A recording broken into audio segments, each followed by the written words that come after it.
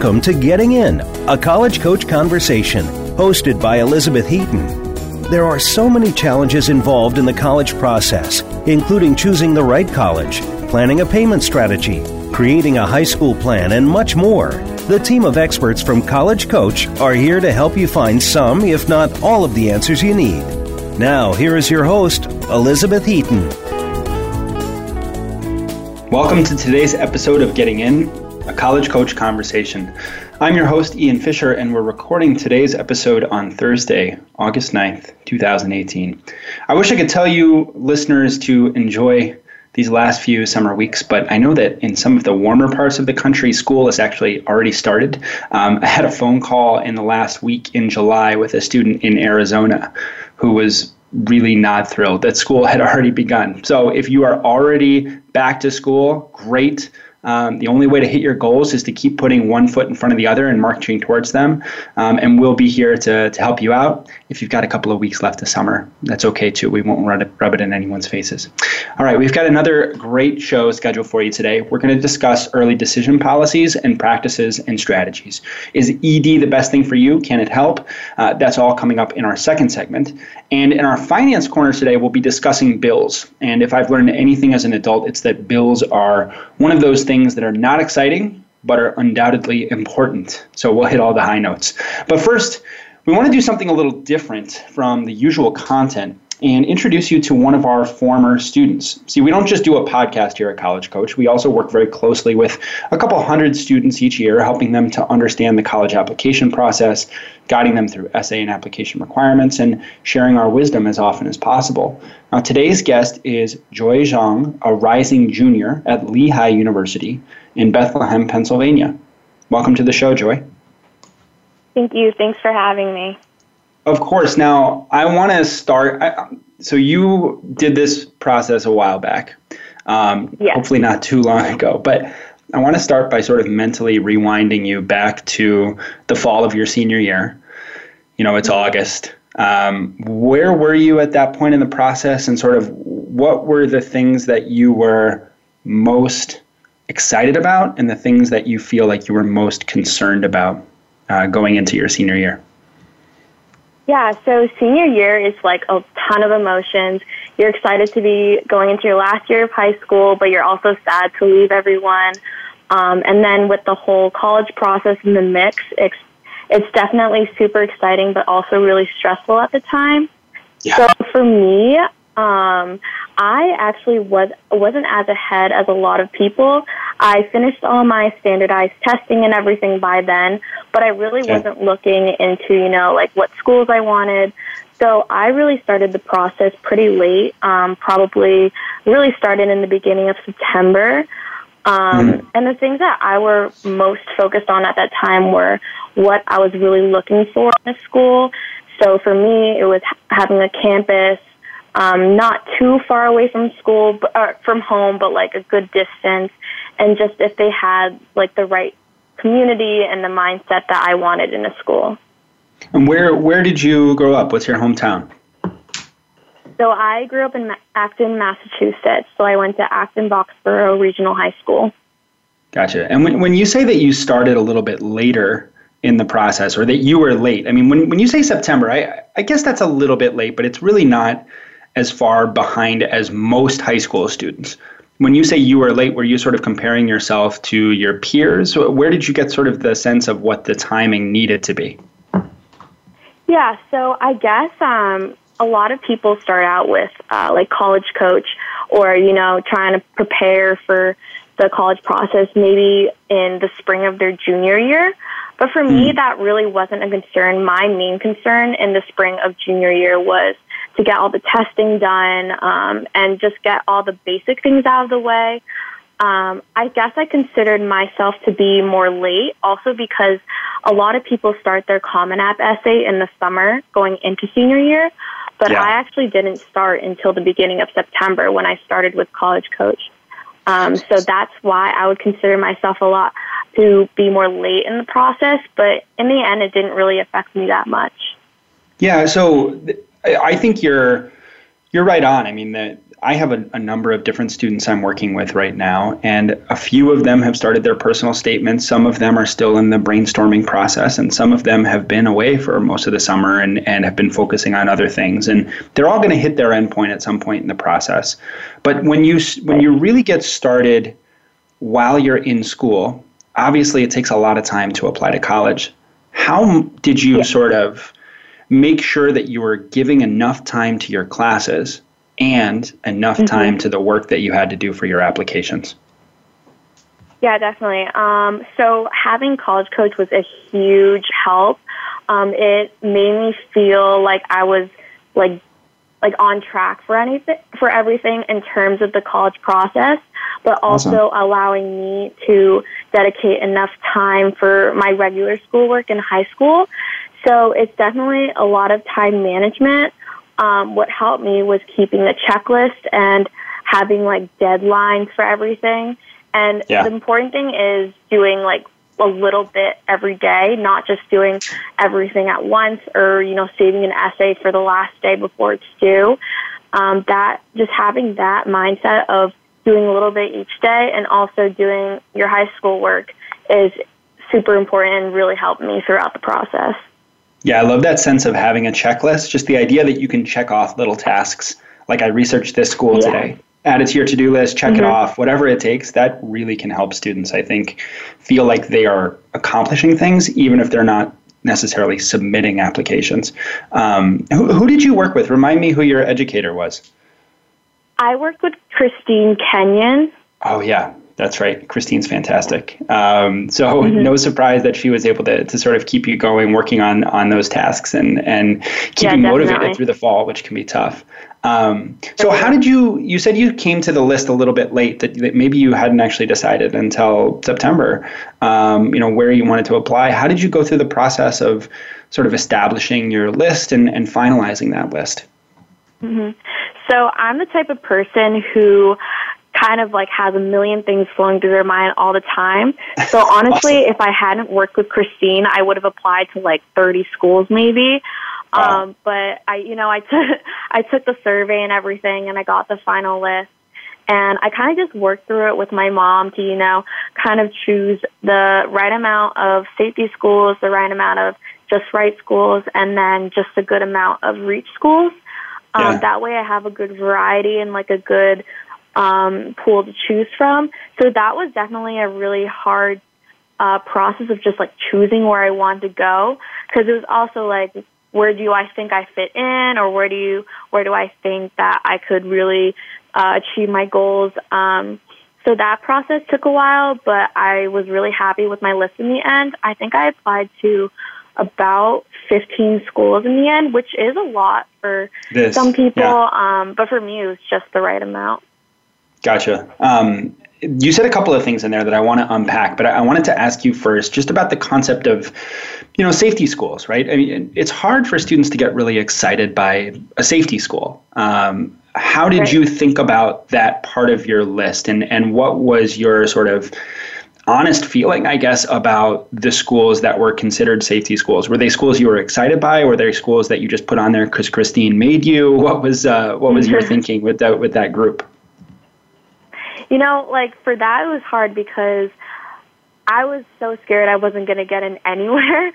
So having those safety schools there was really important for me. And I think that was the hardest pool to kind of choose where I wanted to apply, because, you wanted somewhere where if worst comes to worst, those are the only schools you get into, you would be excited for. Yeah. So definitely for me, it was kind of like if I can imagine myself there. And all of the schools that I applied to that were considered safety, I could see myself making the most out of it, even if it wasn't my number one choice. So I definitely could have not applied to any of them, to be honest, but it was just a good security for me and knowing that I could have somewhere to go. Yeah. And I think it's just so important. And the way you're describing it, I think is true for almost all students. Like, very few students get really excited by their safety schools. That's just part of being a motivated kid that wants to go to the best school they can get into. Sometimes it's hard to look at those safety schools and get stoked about them. But, there also is a real smartness to having balance in your list and making sure you've got options there. Now, the other thing that you mentioned that I wanted to unpack that I thought was interesting was you were talking about your goals for your college education. And you're halfway through college now. How different are your goals now for what you want out of your college education versus what your goals were when you were choosing where you wanted to apply? Are they the same? Are they dramatically different? Or has there just been some little tweak that's happened to that? Yeah, it's definitely not drastically different, but my mindset has changed a lot. I think going into college, I was thinking, I'm going to get all A's. I'm going to do really well in academics and join a lot of clubs and do everything that I can. But I recently read an article about colleges and how a lot of people view them as kind of like a money-making business. But that's definitely not true because, every college is pretty much the same if you look at it. It's but it's more so what you want to get out of it. So I think my mindset now, especially going in as a junior, is to really just enjoy my time and enjoy, the classes I'm taking and getting all that knowledge that I can and trying to make a teacher-student connection and not just going to lectures and coming out and taking notes. And I went into college, going to that club fair where you sign up for pretty much everything. Yes. But now I'm in 3 clubs that I absolutely love, and that has really shaped my 2 years so far and will change in the future. So it's definitely more so enjoying it and trying to get the best experience out of it possible instead of, just going into it thinking I need this degree to feed into my future career.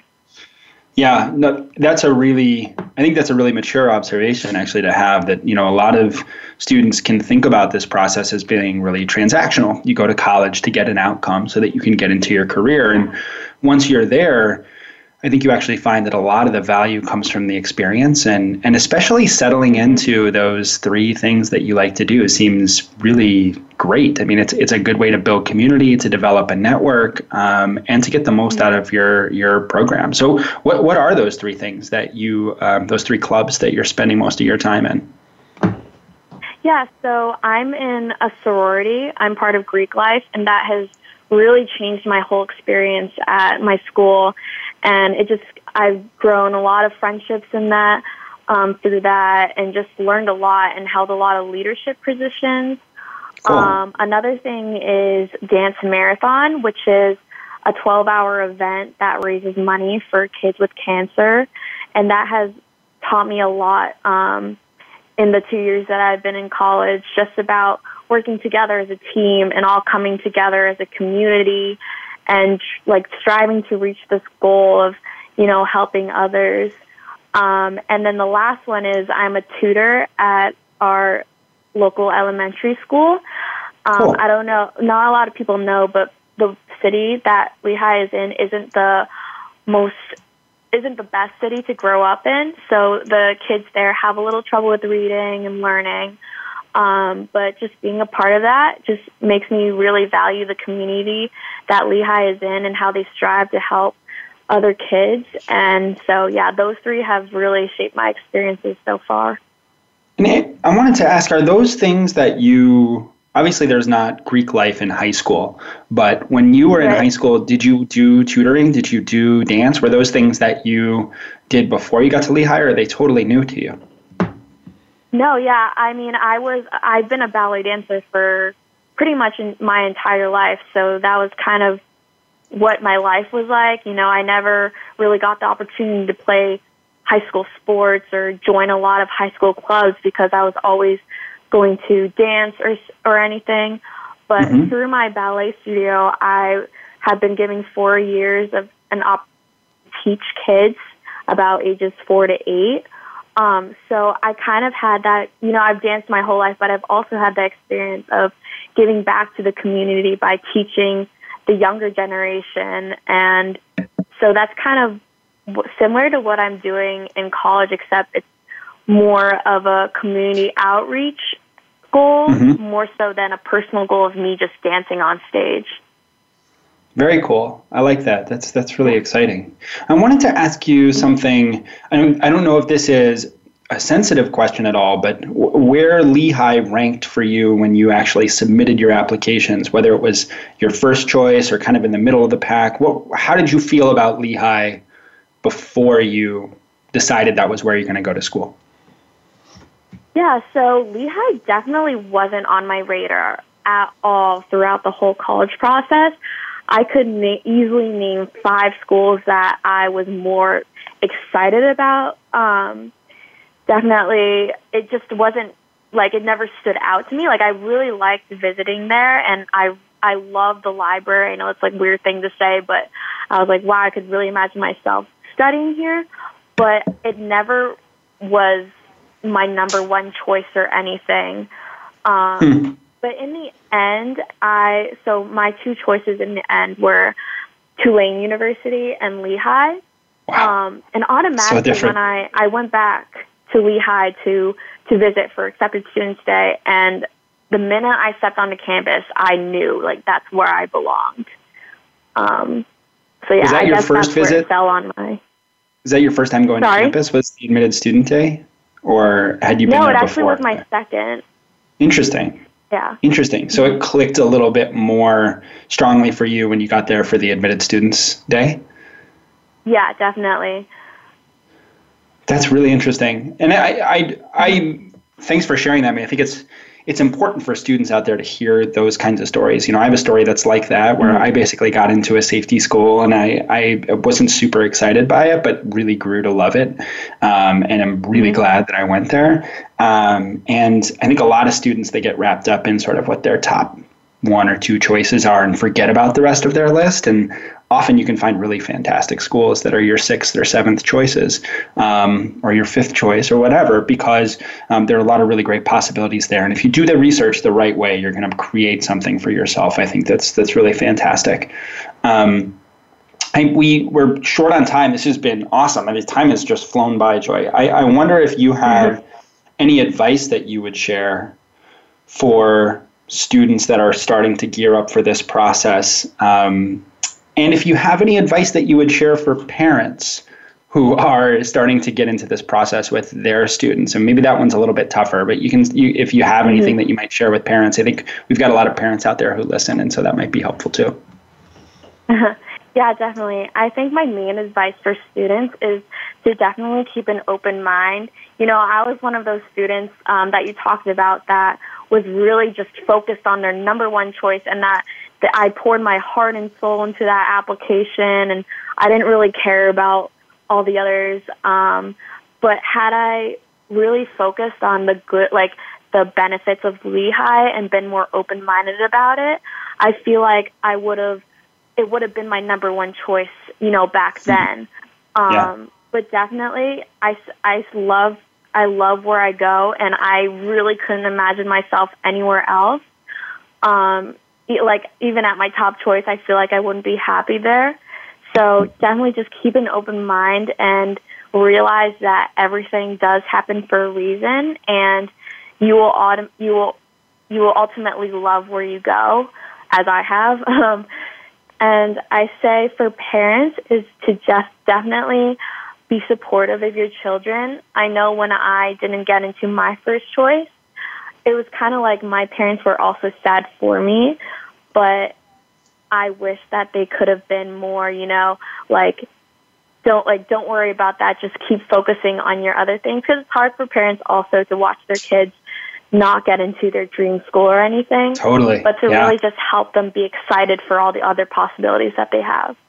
Yeah, I think that's really great advice. I mean, we as parents, I think we get so wrapped up into what our kids are doing and get excited for them and feel sad for them, and that idea of helping them to stay excited and motivated, I think is really excellent advice as we get into this really busy fall. So, Joy, I want to thank you so much for taking the time to come on our show and for staying connected with College Coach even 2 years after going through our program.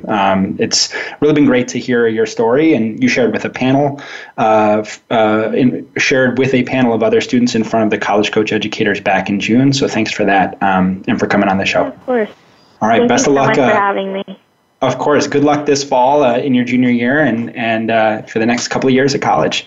All right, folks, when we come back, we're going to talk all about early decisions. So we don't want you to go anywhere.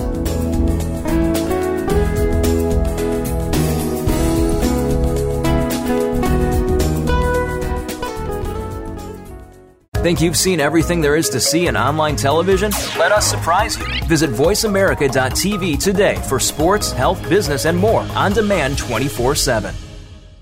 If you're a parent of a high school student, you've probably heard a lot of scary stories about college admissions, about the growing number of applicants, the shrinking number of spots, about how even valedictorians are being turned away. For families of hopeful college students, it's impossible not to worry. But at College Coach, we take the worry out. Our advisors are former senior admissions and college finance officers from all over the country, so they can give you advice that nobody else can about what classes to take, how to prepare for standardized tests, what options are available to pay for college, and most importantly, what admissions officers are looking for when they read an application. We've got more than 15 years of experience and a track record that's helped every single student get into college, most into their top choice schools. So make the decision to come work with College Coach and start your child down the road to the decision that really matters, the one in the envelope that says yes. Visit www.getintocollege.com/getting-in.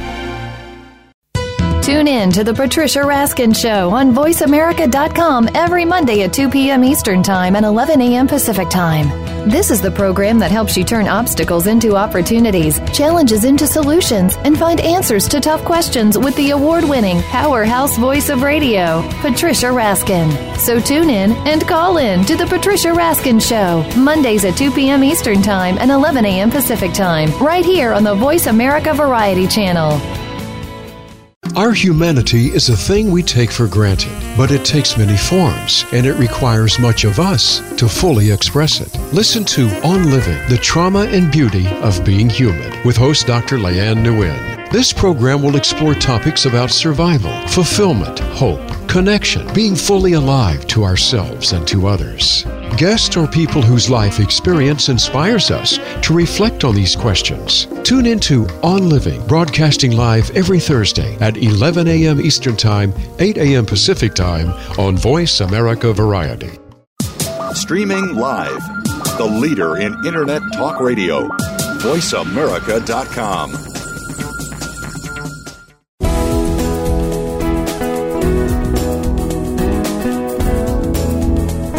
You are listening to Getting In, a College Coach Conversation. To reach Elizabeth Heaton or her guest today, please call in to 1-866-472-5788. That's 1-866-472-5788. Or send an email to gettingin.voiceamerica@gmail.com. Now, back to the show. Welcome back to the show, and hopefully you're back with us. And our office hours are now in session. Now, this is a segment in each show when we talk about an aspect of the college application process that comes up each year, but it continues to be really essential to our listeners. And today we're going to tackle early decision with my friend Emily Toffelmeyer. Hey, Emily, how's it going? I'm good. Oh, we're friends, not just coworkers. That's nice. We are friends if you'll have me as a friend. But that's kind of up to you. So we were talking about this just before air and early decision, and you basically shared with me that you've been getting a ton of questions about early decision lately from all of our different clients and families and students. And so I'm going to start with a little quiz for you, and we're going to see if you can ace this quiz. Okay. What's early action? Early action, that's the non-binding one. That's the key question that I get from a lot of people, is to clarify early action versus early decision. So early action is a way to indicate to a school that you're really interested. You'd like to get an earlier decision if possible, but it is not binding. It's just a way for you to express that enthusiasm and maybe find out by December or January if you're in. Perfect. I think that hits the nail on the head. Now, what's the key difference between early action and early decision? That binding piece, which is a big deal. So I think some people overlook what a big commitment signing an early decision application is. And I mentioned signing because that's actually something that 3 parties have to do on your application. So if you're applying early decision, you sign off, your parent signs off, or guardian, your school counselor signs off. You're all saying, yes, if Ian gets into this school, he's absolutely going. He's going to withdraw his other applications from other schools. We're committed to go. Right. So you're trying to earn bonus points on this quiz, and I'll give you some extra credit for bringing in that signing piece to it. But the binding component, I think, is really interesting, right? We've had families ask us in the past, well, what does that even mean, binding? Is there some sort of legal contract that connects us to this? What are the ramifications for sort of breaking our early decision agreement? How do we talk about that? I want to establish at the front end just what that means to be bound to attend a school before we start to talk a little bit about it in a strategic standpoint. Sure. So, I mean, it technically is the application considered a legal document? I'm a little hazy on that. I did not go to law school, but I will say that you are signing a contract. So if you break this contract, there are repercussions. Are you going to be sued by a university? No, that's not going to happen. But if you break early decision with a university, that means that university might let other schools know that you broke that contract. It might impact decisions that are coming from other universities, and they might rescind offers of admission, or they might deny you because you broke with policy, which is not something that colleges like for you to do. So I definitely advise against it. There are some outs for this. If your family decides they really can't handle the financial burden because the aid package is not what they thought it would be, you can talk to the university about what your options are. But to break ED just because you were never that interested in the school and it was a strategic decision, that's going to be a no-no. Yeah, and importantly, you sort of foreshadowed that the third person who signs the ED agreement is the school counselor. And in some ways, that school counselor is responsible for making sure that you follow through with that ED obligation for the sake of the rest of those students who are applying from that school, not only in that year, but into the future as well. Because if you have a particular high school where students are consistently breaking ED agreements, nobody's going to get in from that high school under the ED round because of that break-in agreement. So, it's something that I think that it's an ethical obligation, probably not a legal requirement, but it is important to know that if you are applying ED to a school, you are saying, I will come here if you let me in. A financial aid piece, I think, is also important, and you can think about it in terms of how you might have a leg to stand on in terms of getting out of an ED agreement. But there's also some advice that we might give around financial aid and early decision. How do we talk about students that want ED but also want to be able to consider financial aid packages? Well, you definitely want to get all of your applications for financial aid in as early as you can. So that's going to be in October generally. So parents, you'll want to take care of the FAFSA and perhaps the profile if that's something that a school requires. And I would also inquire before you even apply about how being early decision impacts your access to some merit scholarships. At some schools, if you apply early decision, that might make you less eligible for merit scholarship. At some schools, like American University, it doesn't take you out of the running. You're still eligible for merit scholarships if you apply early decision. So there's a lot of schools that follow that same policy, but just to be sure, if merit is really important for you, you want to talk to all of those schools before you apply, and that's a perfectly fine question to ask. No admission officer is going to consider that against you when they're reading your application. That's right. And there are other tools for need-based aid as well. If you're applying to a school like Reed, where I work, that only does need-based financial aid, you can use the EFC calculator or the net price calculator on the school website to figure out roughly what you will be on the hook for paying based on your family finances. And if you look at that number and you say that's too much, then you shouldn't be applying ED. That's likely to be what your financial aid package is going to look like. And so there's not something that's going to dramatically change that for a need-based aid formula when you apply under the early decision model. So a lot of different considerations, I think, that go into this. But ultimately, we're talking about choosing a first choice school, right, Emily? I mean, can you unpack that a little bit for students, what the sort of commitment means in terms of ED and what kind of information a student might need to have before they're able to commit to that ED obligation? Yeah, well, that brings up such a good point about ED isn't just about strategy, which a lot of the questions I get are focused on kind of gaming the system. Like, where do I have the best chance of getting an early decision? And that's fine if you're obsessed with data and that's how you want to choose your college. I guess that's an approach you can take. But to me, that just seems like a terrible idea because you're overlooking fit. And if you're going to be really happy at the school and if they have all the things that you want.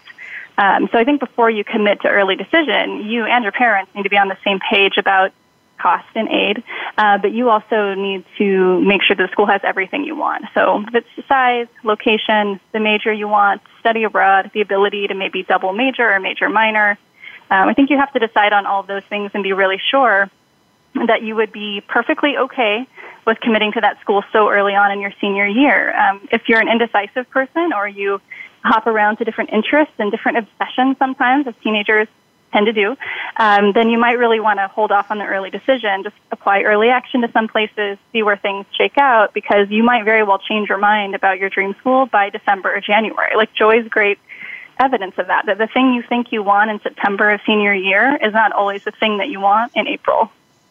That's right. Yeah, your mind can definitely change. You can get more information. You can, there are huge, I think, pieces of influence that might change your approach and thinking just in a span of a few months. What about visiting? I mean, do you think personally that it's essential to visit a college that you're going to apply ED, or can you make that decision without having set foot on the campus? It makes me nervous to not see the campus before applying ED. Now, before applying early action, regular decision, I think it's fine because it's financially impractical for everybody to visit every campus they're considering. But I think for early decision, I think you need to see the place. You talk to so many students who get a gut reaction when they walk onto a campus, either negative or positive. And there could be a school that looks wonderful on paper to you, but the second you set foot on campus, you just know in your bones it's not where you see yourself, or maybe you're visiting an urban campus for the first time and it's much more hectic and less traditional than you were imagining it might be. Like, I think you really need to feel it in person before you make that commitment. Yeah, and sometimes the timing gets a little bit messed up here, and you might not have a chance to visit an ED school until after the deadline. And deadlines are typically around November 1st for early decision, although there is a second round, which is just as binding, that usually happens around January. But if you apply ED for a school and you apply by November 1st and you go visit it sometime in early November, I want you to know that you're able to actually contact the school and switch from early decision to regular decision before the decision has actually been made. And so it's not something that I would necessarily advise, but if you are only able to see a school after November 1, you do think you want to apply early decision, and then you change your mind based on a visit, you can contact the school and switch to regular decision before you've heard back from them. That's typically totally above board for every single institution. We've been talking a little bit about the strategic elements of this, Emily, and the reason I think a lot of families say we want to apply ED or we want this opportunity is because there is some strategic value. Why is it that there's a perception, true or false, that it's easier to get in early decision, and how much of a difference does that really make? Well, the perception definitely just comes from the numbers and the data, because if you look at early decision admission rates for a lot of very selective schools and you compare them to regular decision, there's a clear difference. I mean, it might be as much of it might be double the admission rate. You'll see some schools that admit 10% in regular decision, but admit 40 or 50% in early decision. So that makes people think, oh, well, I should apply ED. That means I have a better chance of getting in. And at some schools, that might be true. But at a lot of the schools, especially the really highly selective ones, that admission rate is higher because those are the cream of the crop applicants who are applying for early decision. Those are the students who really have it together. They're on top of everything. They're ready to turn in stuff early. They've done enough research on colleges to settle on an early decision school. So overall, their average test scores, GPA, their profile as far as activities go, all of that is usually at a really high caliber. So that explains for a lot of schools why that admission rate is higher.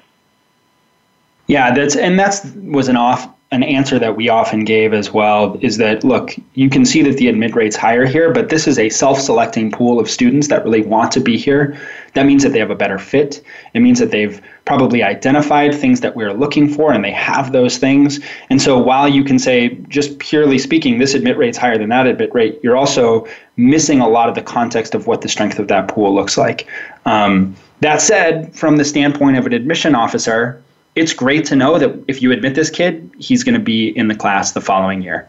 That is a big guarantee for admissions deans who need to hit their enrollment targets. It really helps them to know, sort of after that first round, what their student population looks like.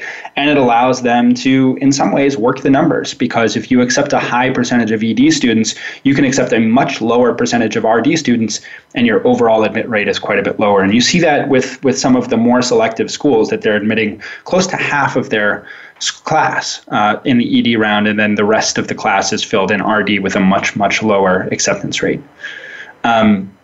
Emily, what do you think about sort of how colleges are thinking about ED and in particular ways that students can think about a college's approach to ED as they're considering between two very similar options? In other words, you've got two top choices. They're sort of neck and neck. Is there a reason that you might choose to go ED for one over the other based on its selectivity or its ED policy? Well, this sounds like a really basic, easy answer, but you should apply to the one you like more. I think that's generally the advice we give to students, right? If they're comparing selectivity rates and, School 1 and School 2 both admit at early decision at a 20% admission rate versus their usual 7% regular admission rate, then there's really no difference there in the selectivity, right? Like, you would probably have the same odds for each school if you fit the profile of the generally admitted student. So I do think that you should go for the one that you like the best and that you got to visit and you feel comfortable with. You've done your research. It has the major, the location, the student life that's really important for you. I mean, that's my guidance that I usually give students. But do you have something different that you usually tell them? That's funny. So Emily's just kind of throwing that back at me because she asked this question of our team, and I said the one the student likes more. So I feel like that's a little bit of an inside joke there. I do think that there is something essential to looking at how far of a reach a school is. So let's say you've got two schools that you like almost equally. One of them is Brown and one of them is Reed. Now, Brown is much, much more selective than Reed. And you might have a very, very low chance of getting into Brown if you apply ED, but a very good chance of getting into Reed if you apply ED, and a lower chance of getting into Reed if you apply regular. So that might be a situation where you say, even if I apply ED to Brown, I'm probably not going to get in. But if I don't apply ED to Reed, I might not get in there either. And so if you're looking at two schools that you like equally, that have dramatically different selectivity rates, and they're looking at a dramatically different student population, you might choose the one that's more of a close reach than the one that's a far reach. Does that square up with how you talk to students about that, Emily? It does. I feel like sometimes the argument I get for that is, but I shouldn't waste my ED on Reed, a school that is slightly more likely to admit me. Right. So how do you push back at that comment? Well, then I think we're thinking too much about ED as a strategic tool. And you can kind of think about this as like, let's say you're buying a new house, right? And you say, well, I don't know if I want to win the bid on that house because I have more money to spend and I'd rather spend it on a more expensive house. But if you love that one, if you really, really like it, even if it's cheaper, you shouldn't be saying like, no, I don't want that. There's something about that commitment, that heart that you have in terms of that connection to that home or to that college that I think should be the dominant choice in whether you apply early decision. And so, ED is not a tool that you use in all cases from a strategic standpoint. It's a tool that you use when you have a school that you really love and you want to increase your chances of getting in there. And you want to save yourself some worry in the spring as well. It's really nice to know in January where you're going to college. Absolutely. I can't relate to that house metaphor because I live in New York City. I'm never going to be able to buy a house. But in other parts of the country, I'm sure people can relate to that. It reminds me of there's a series of New Yorker cartoons that are talking about New York and LA and then everywhere else. I just saw that too. You saw that too? Yeah, I thought it was pretty funny. All right, awesome. Well, we're showing our nerd stripes there. I want to thank you for coming in and joining us to talk about ED. And we'll have you back on the show real soon with a little bit more preparation and lead time, I think. Okay, thanks. Bye, nerd. Yeah, have a great day. When we come back, we're going to talk about financial aid and paying bills, so don't miss it.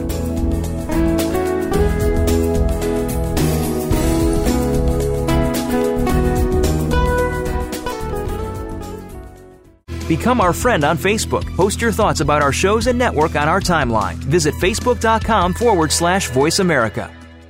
If you're a parent of a high school student, you've probably heard a lot of scary stories about college admissions, about the growing number of applicants, the shrinking number of spots, about how even valedictorians are being turned away. For families of hopeful college students, it's impossible not to worry. But at College Coach, we take the worry out. Our advisors are former senior admissions and college finance officers from all over the country, so they can give you advice that nobody else can about what classes to take, how to prepare for standardized tests, what options are available to pay for college, and most importantly, what admissions officers are looking for when they read an application. We've got more than 15 years of experience and a track record that's helped every single student get into college, most into their top choice schools. So make the decision to come work with College Coach and start your child down the road to the decision that really matters, the one in the envelope that says yes. Visit www.getintocollege.com/getting-in. Think of the world 50 years ago. Now think of this same world and how it'll be 50 years from now. Did you know that if the world's population continues to grow at its current rate, our children and grandchildren will only have 25% of the resources per capita that our parents and grandparents had? We must preserve the foundation of a quality standard of living. That foundation starts with Go Green Radio. Join your host, Jill Buck, for Go Green Radio every Friday at noon Eastern, 9 a.m. Pacific on Voice America. Can you truly be a change agent in your community? We think you can. Tune in every week for Envision with co-hosts Thomas Rosenberg and Ronnie Langer Kroger. The show is all about building an inclusive and just future by connecting people with ideas. Connect with what's happening in your community, your country, and around the world as we speak with amazing guests who are fostering change and making their communities better. Envision is heard live every Tuesday at 2 p.m. Pacific Time, 5 p.m. Eastern on the Voice America Variety Channel. Stimulating talk gets those synapses in the brain firing really fast. All the time. The #1 internet talk station where your opinion counts. VoiceAmerica.com.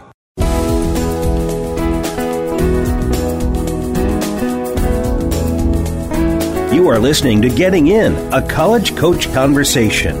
To reach Elizabeth Heaton or her guest today, please call in to 1-866-472-5788. That's 1-866-472-5788. Or send an email to gettingin.voiceamerica@gmail.com. Now, back to the show. All right, welcome back to the show, everyone. Before we get into our final financial aid segment today, I'd like to turn the spotlight to one of the thousands of colleges in the U.S., and today we're going to talk about Colorado College. The folks over at Colorado College are the first to admit that CC isn't for everyone. For it's not every student who can handle the intensity of studying one class at a time for 3.5 weeks, 8 times a year. Welcome to CC's Block Plan, perfect for students who love small, hands-on, and highly focused courses that will teach you how to learn. But what can you really accomplish in just 18 days of schoolwork?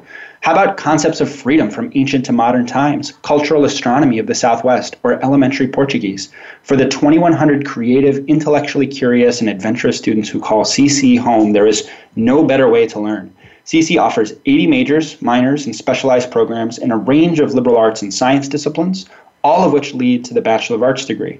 Fun fact, the college's Department of Mathematics and Computer Science hosts a Friday seminar series that all are welcome to attend. Topic range from the G-rated, where no mathematical computer science experience is required, a smorgasbord of arithmetic geometry, to R-rated, where experience in graduate level coursework is assumed. Wavelets for crystallographic groups. I have no idea what that means. And Colorado College, like every college, is going to charge you something to be able to take classes there. And that means that a lot of students at CC have received their bill. And that's where our next guest comes in. Today we welcome Alex Bickford from clear across the country in New Hampshire. Welcome back to the show, Alex. Thanks, Ian. Nice to talk to you today. Of course. So you're going to talk to us a little bit about these college bills. And it turns out that once you get in, you have to actually pay for it. And there are some things on these bills that can be really tough to figure out. So let's start with this basic question. Students think they're getting financial aid, and it shows up on the bill as being anticipated financial aid. What does that mean? Does that mean I might not receive that aid award? So that's a great question. That's a question that we're getting a lot this time of year. And the first piece of advice that I would give to families on that is let's check back with the school. Anticipated aid, most of the time, if it's marked anticipated, means that you haven't done something yet. That maybe there's verification that's required by the federal government of your financial information. And you need to turn that information over to the school to confirm that the information you put on your applications is correct. It could be that you haven't signed an award letter yet to say, yes, I actually want that aid. Or it could be something where the school needs other kind of documentation from the students that they're actually attending that school or what have you. So when you see anticipated aid, most oftentimes it means there's something to be done.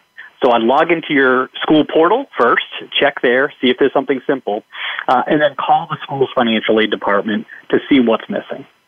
And that's a piece of advice I think that we give pretty often. And we want families not to feel like they can't call a financial aid office or an admission office for a simple question. Just give them a buzz. They're there to help you. You're not going to get into any trouble for asking about anticipated aid. And when I worked at Reed, when we talked about our aid packages, we talked about loans, grants, and then work study as an important component of financial aid packages for students. For a student that's awarded work study, sometimes it might not show up on the bill. What are the follow-up items there for a student or family? Sure, absolutely, and I think that's one of the big issues is that families assume work study is guaranteed money for their student. It's going to come off the bill. It's going to lower what the family contribution is. Yeah. In actuality, work study has to be earned. It's money that has to be earned by the student. The student needs to get a job on campus, or the student needs to be working those hours. The student needs to earn that money.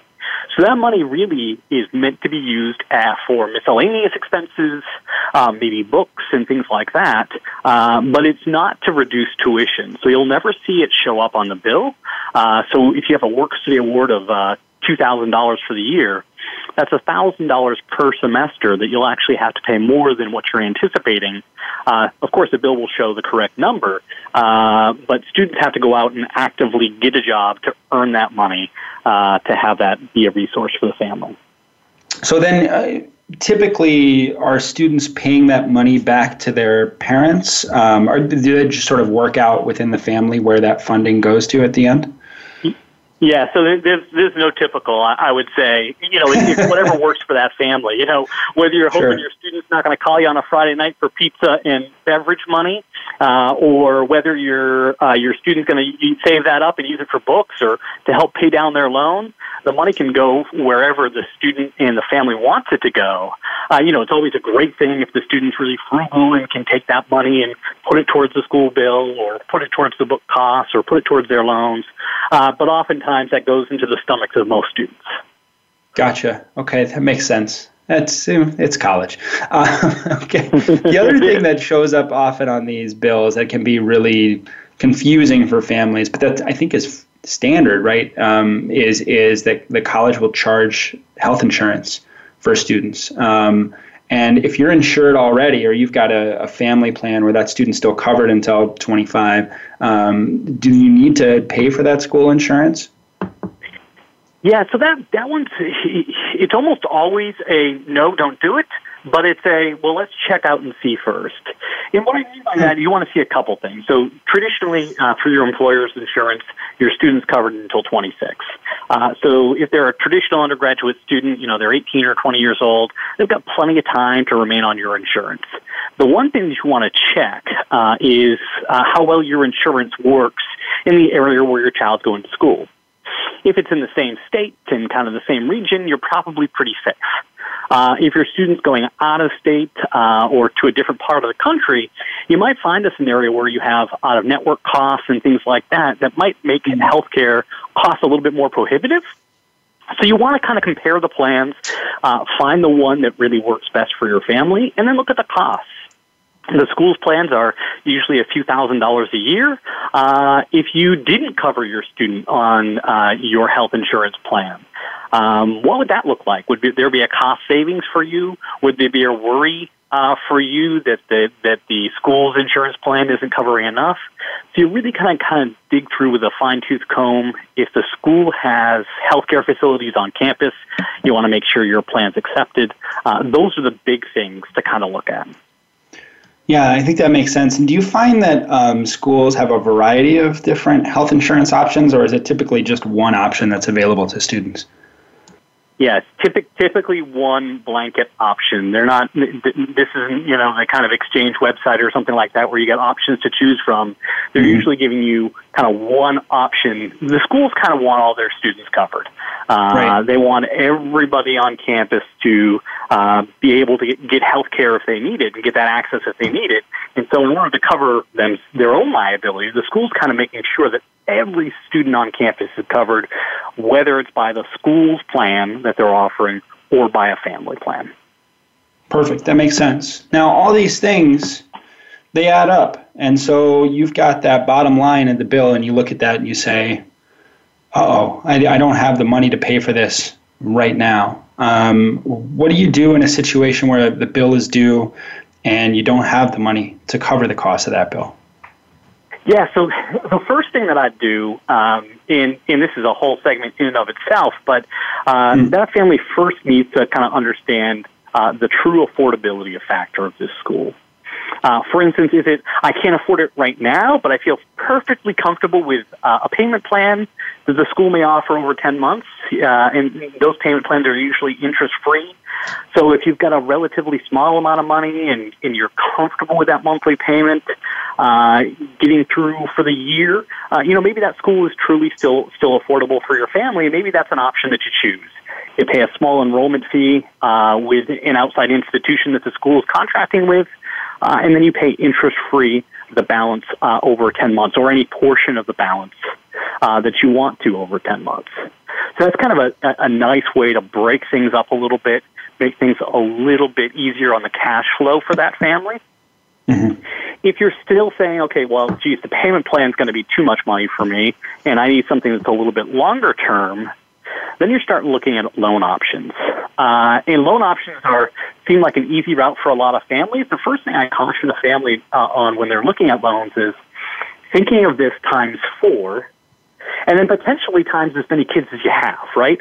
If this is your first of 3 or 4 kids, you've got to understand that you're going to be borrowing a similar amount of money every year for all of your kids, and kind of do that math in the end. How much total borrowing are you doing, and how much total is that going to cost you in a monthly payment? So really kind of trying to understand the big picture view of this. Now, if it's one child, it's a little bit easier to budget for. It's a little bit easier to kind of understand what truly is affordable. And so really for me, it's starting to look at the student loan options that might be out there. That might be a Parent Plus loan from the federal government. That may be a private loan that the parents co-sign for the student. Could be a state-based loan based on either the state that you live in or the state where you're going to school in might have loan options. So there are definitely options that are out there. Some families even tap into the equity of their home. So there are options out there to borrow the money. The question is, once again, it turns back to affordability. How much can the family really and truly afford? Gotcha. And I think that's an important question to ask at every stage in the process, right? And I know that you and your team, you talk often about thinking about affordability even at the time that you're applying to schools, because you don't want to be looking at a bill in August all of a sudden saying we can't afford this when you've got cues all along the way.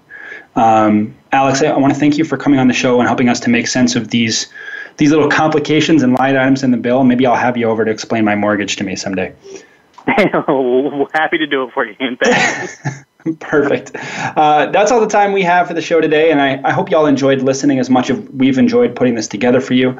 Hopefully things are a little clearer now than they were just an hour ago.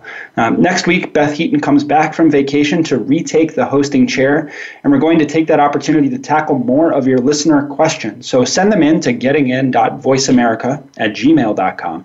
We'll also be welcoming college coach expert and a parent of a new college freshman, Amy Alexander, to the show. She'll be sharing some tips about letting go in year one of that college transition, which would be great for parents. Until then, do enjoy the rest of August, but can we please have the fall hurry up and get here already? We certainly could use the rain. Stay cool. Have a great weekend.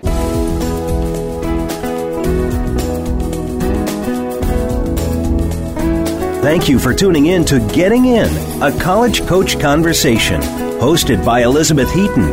Please join us again next Thursday at 1 p.m. Pacific Time, 4 p.m. Eastern Time on the Voice America Variety Channel. Have a good week.